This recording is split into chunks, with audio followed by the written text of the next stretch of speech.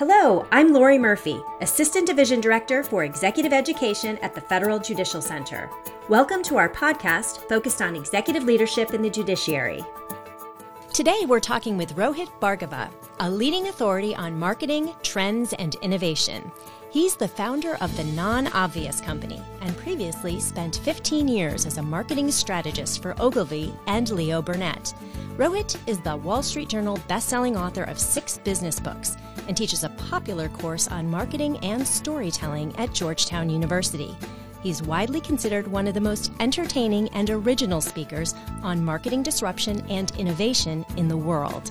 Today, we'll focus our conversation on his book, Non-Obvious: How to Think Differently, Create Ideas, and Predict the Future. Rohit Bhargava, thanks for joining us. Thank you. I'm excited to be here. We're glad to have you. What does non-obvious thinking look like, and why does it matter to today's leaders? Non-obvious is a really intentional way, I think, of describing a point of view that I have of the world, which is that we need to start seeing the things that aren't delivered to us. And to me, non-obvious, it sort of encompasses being innovative, it encompasses being creative. But at the end of the day, it excludes something that I think we hear a lot, which is the obvious. Everybody kind of says the same thing. We hear a lot of agreement about these things that are almost cliches. And what I really try and encourage people to do is, look, get outside of that. Like, see the world a little bit differently, and I try and give them tools and an approach to be able to do that. So when in your book, you talk about curation as an important aspect of non-obvious thinking, and you call it the ultimate method of transforming noise into meaning. Can you tell us a little bit more about curation and why it's so critical to this concept of non-obvious thinking? Yeah, one of the things I try and do a lot in the book is I tell stories. I'm a storyteller. And the idea of curation kind of came from me being in Norway at this really fascinating place called the Mini Bottle Gallery, which is a museum of these tiny liquor bottles that you would probably have seen in lots of places. And it turns out that there's a Norwegian billionaire who's collected like 70,000 of them. I mean, an insanely huge collection. And at one point, his late wife said, look, these need to get out of my house, which I think we can all identify with. Right. And so the guy created the only solution that would be logical for a Norwegian billionaire, which is he built a museum for his bottles. And when he did that, he had 70,000 bottles. And someone had to go in and say, you know, we could take all 70,000 of these and basically stick them up as wallpaper, but it wouldn't be very meaningful. And instead what they did is they chose 10,000. They found themes around them. They created little rooms for them. And they basically did what every museum everywhere in the world does, which is they choose what to show you and what to put in the collection. And by choosing what to show you, they actually create meaning, because now there's themes, there's stories, there's something to experience. And I think that lesson is something we can really apply to our own lives, to be able to curate ideas, to figure out what to pay attention to, because there's a lot of noise in our lives too, right? There's a lot of things that attract our attention. And being smarter and more intentional about figuring out what to pay attention to and then finding the themes is a lesson that I think we can all use. So it's figuring out what to eliminate as well as what to keep in. Yeah, it's what to eliminate, and it's also, what are the connections between the things that I'm seeing? Got it. And one of the analogies I use often is we're all used to, when we travel, we get our frequent flyer miles. And no one would take a trip from D.C. to L.A. and then turn around and say, okay, well, where do I use all my miles? Because you don't have enough yet, right? You haven't collected enough. So what you do is you collect the miles until you have enough to then do something with it. And if we could do that with our ideas, if we could collect ideas the way frequent flyers collect miles, I think that eventually we'd cash them in for bigger things. So you have to hold on to the ideas for a little while. Yeah, you have to have a good way of holding on to them, not writing it down on a piece of paper that you lose. That's not a good way to do it. Okay. We'll talk about that later. You talk in the book about what you call a curation mindset through building certain habits, 5 habits to be specific. What are those 5 habits? Yeah, a curation mindset is really the idea that I'm going to save ideas even when I'm not sure what the meaning behind them is going to be.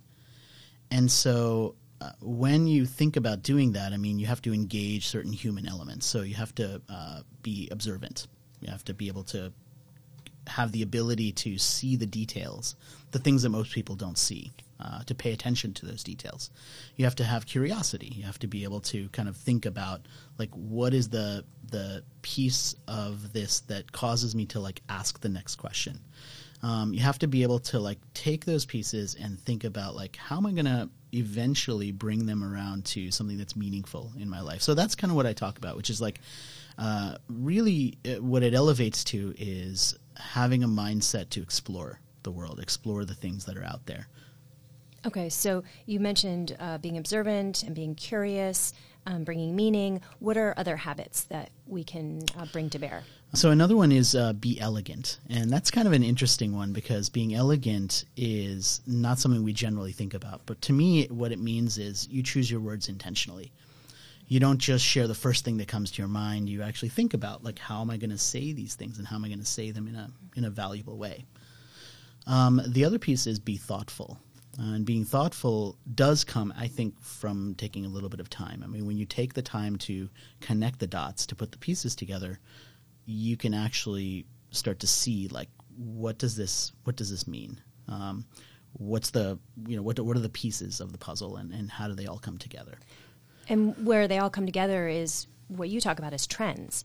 And yes. So which is a lot of what your book is about. And if I'm reading your book correctly, it's where you talk about trends as where ideas, impact, and acceleration overlap. I'm sort of fascinated by this concept. Could you tell us more about it and then what qualifies as a trend? Yeah, there's a lot of confusion about trends, right? I mean, people look at lots of different things and they say, oh, that's a trend. Mm-hmm. And I think that, to me, a trend is my definition for it is that it's a curated observation of the accelerating present. Curated, we've talked about, the importance of curating. Mm-hmm. Observation is sort of you're paying attention to the details, but the really important piece of that is the accelerating present. So to me, a trend is not something that could happen at some point in the future. It's not like a prediction of the future that doesn't have any basis in now. So a lot of times people are like, oh, the trend might be like flying cars. But we don't really have flying cars now. Right? So to me, a trend is like something where there's signs of it right now. And what the prediction is that it's going to accelerate, that more people are going to change what they believe. They're going to change how they buy, how they sell, how they act, how they communicate based on what the trend says. So give us an example of a current trend based on that definition. Yeah, so one of the trends that I wrote about that a lot of people were kind of talking about once I wrote about it was something I called the strategic spectacle. And the strategic spectacle was this idea that in a world where everything feels crowded and noisy, the only way to stand out is by creating a bigger spectacle. And sometimes a spectacle is spectacular, like in a good sense. Mm-hmm. And sometimes a spectacle is just like you're trying to attract the eyeballs by doing the thing that we all see online, right? That picture, that headline of the article that says, this star that you recognize from your past, you won't believe what she looks like now. And they're enticing you to click, right? Because, what does she look like now? And now I want to know. And that's like a little bit evil, right? Because now they're not going to actually show you. They're going to make you click through 12 things before they show you, right? Mm-hmm. And that's the problem. Like, that is a spectacle. And they're doing it intentionally. And obviously they're doing it because the more page views they get, the more advertising they sell. And so we kind of know how it works, but we're still taken in by it. Mm. And when I started writing about that trend with this double-edged sword behind it, it really does lead you to start thinking about, well, am I being engaged in a spectacle? Is someone trying to capture my attention to do something self-serving with it? Or is it a necessity that I now need to encounter that, or at least communicate in that way, to be able to use spectacle in a positive way? And what would be a positive way, right? So a lot of these trends, like, they kind of raise these questions and say that what does it take, in that one in particular, like, what does it take to stand out? What does it take to get attention from someone?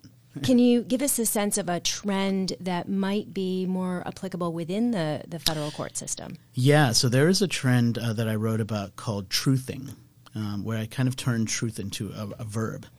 And I think that's very applicable for the judiciary, because one of the things that has become a problem in our culture is people are rapidly becoming super skeptical of everything because they don't know what to believe. They don't know what to trust. And they see ridiculous media.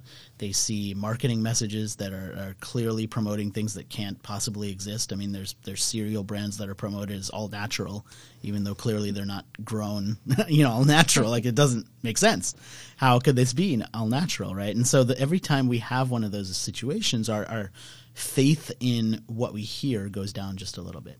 And there's all of these surveys that say that trust in institutions in general is going down. And when that happens, I think that psychologically what people do is they start to retreat back into themselves. They go backwards into their own lives. They think about who they know and who they trust, and they put even more trust in them. And one of the most dangerous things about that is that I think that and there's several people who have written about this, that it's possible to both be more informed and more narrow-minded at the same time, because you just read the same thing over and over, and you just believe it even more deeply. And the algorithm, right, online doesn't actually give us anything that we don't agree with. It's really good at giving us the same thing we agree with over and over. And so what ends up happening with that is we can't imagine why anyone would think differently than we do.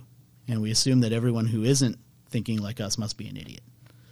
And that's kind of what's happened. And so the trend there was, when I don't know what to trust, I put more faith in myself and what I already know, which sometimes means I get more narrow-minded as a result, even if I think of myself as open-minded.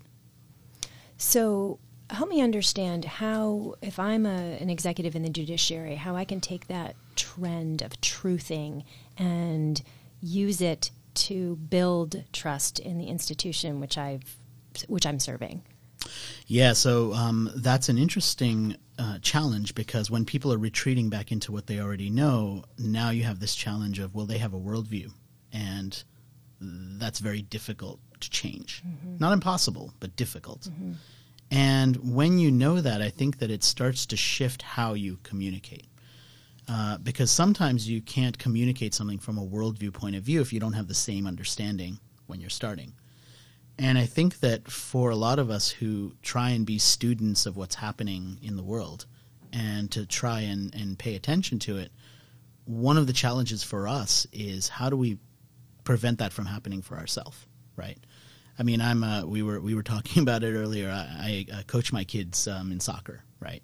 And one of the things I tell them as a coach, and a lot of coaches tell them, is, look, don't worry about what your teammates did or what the opponents did. Like, you focus on your play. How can you make yourself better? Because that's really the thing you have the most control over. And I think at the end of the day, like, that applies to using a trend like this too, right? How do we make ourselves more open-minded? And so one of my favorite ways to do that, which I use all the time, is when I'm traveling, I'll go to a bookstore and I'll buy a magazine that's not targeted at myself. So I'll buy Teen Vogue magazine, which is like for 16-year-old girls. I'll buy Modern Farmer magazine, even though I can't grow anything in the garden to save my life. And by doing that, I have this really curious experience where now I'll read stories that are tailored to someone else.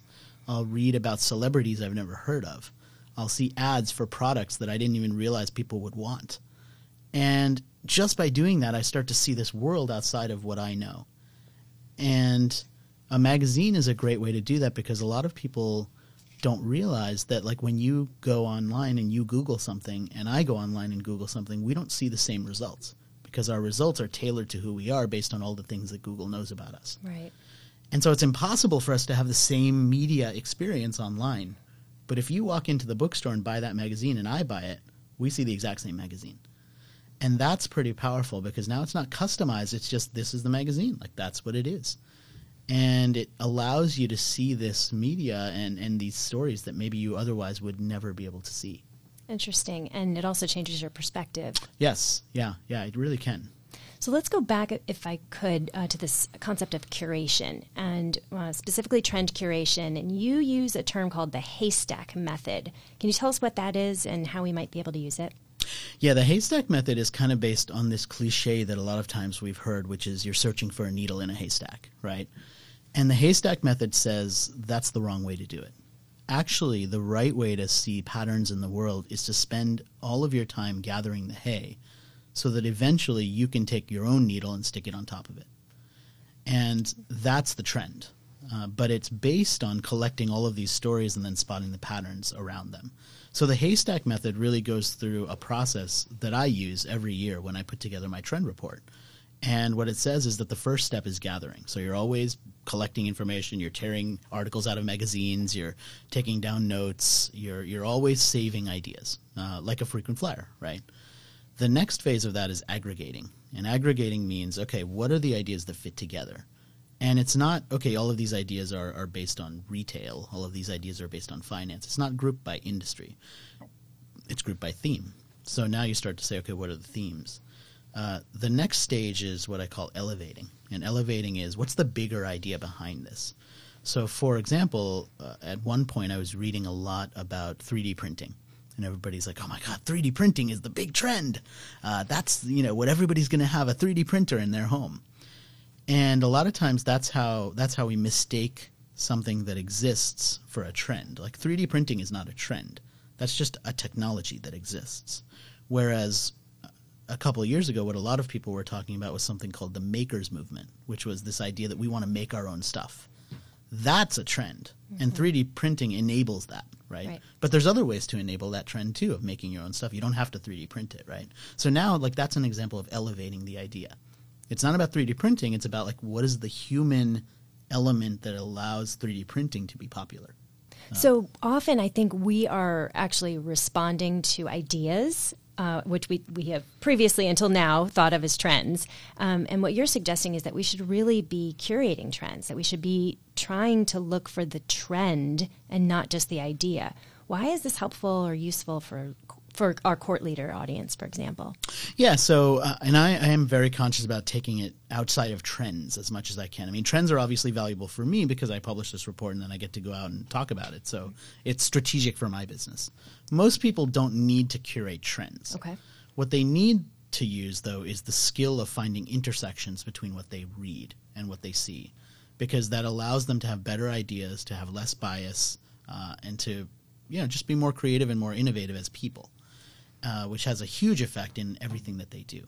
And so really what I try and advocate with this whole idea of non-obvious thinking isn't so much, be a trend curator. I mean, yes, you could use this stuff to be a trend curator, but to me, really, it's be more open-minded. Don't just read the same thing that everybody else reads and conclude the same thing. You're smarter than that. And you have to choose to read other things and put the pieces together. And if I can give you a process through the haystack method to make that a little bit easier, then great. But the output doesn't have to be trends. The output can just be great thinking or making yourself smarter or making yourself better. Got it. So applying the trend is actually more important in some ways. Yeah. Well, applying the thinking that gets you to the trend, I think. Okay. Now, there is a whole section of the book where I really do focus on here are the trends, right, and here's what you can do with it. Mm-hmm. So here's what you can do with it to either start a new business, make your business more profitable, make your career better, make your life rise better. up, make your life better. I mean, actionable ideas behind each one of the trends. So there are really specific things around the trends, but I'm very conscious a lot of times of not putting too much on someone's plate, right? I mean, look, people have a lot of stuff to do. Most people are not like me, where there's an element of my business where I'm supposed to sit there and think about trends all day long. It's a part of my work to do that. Right.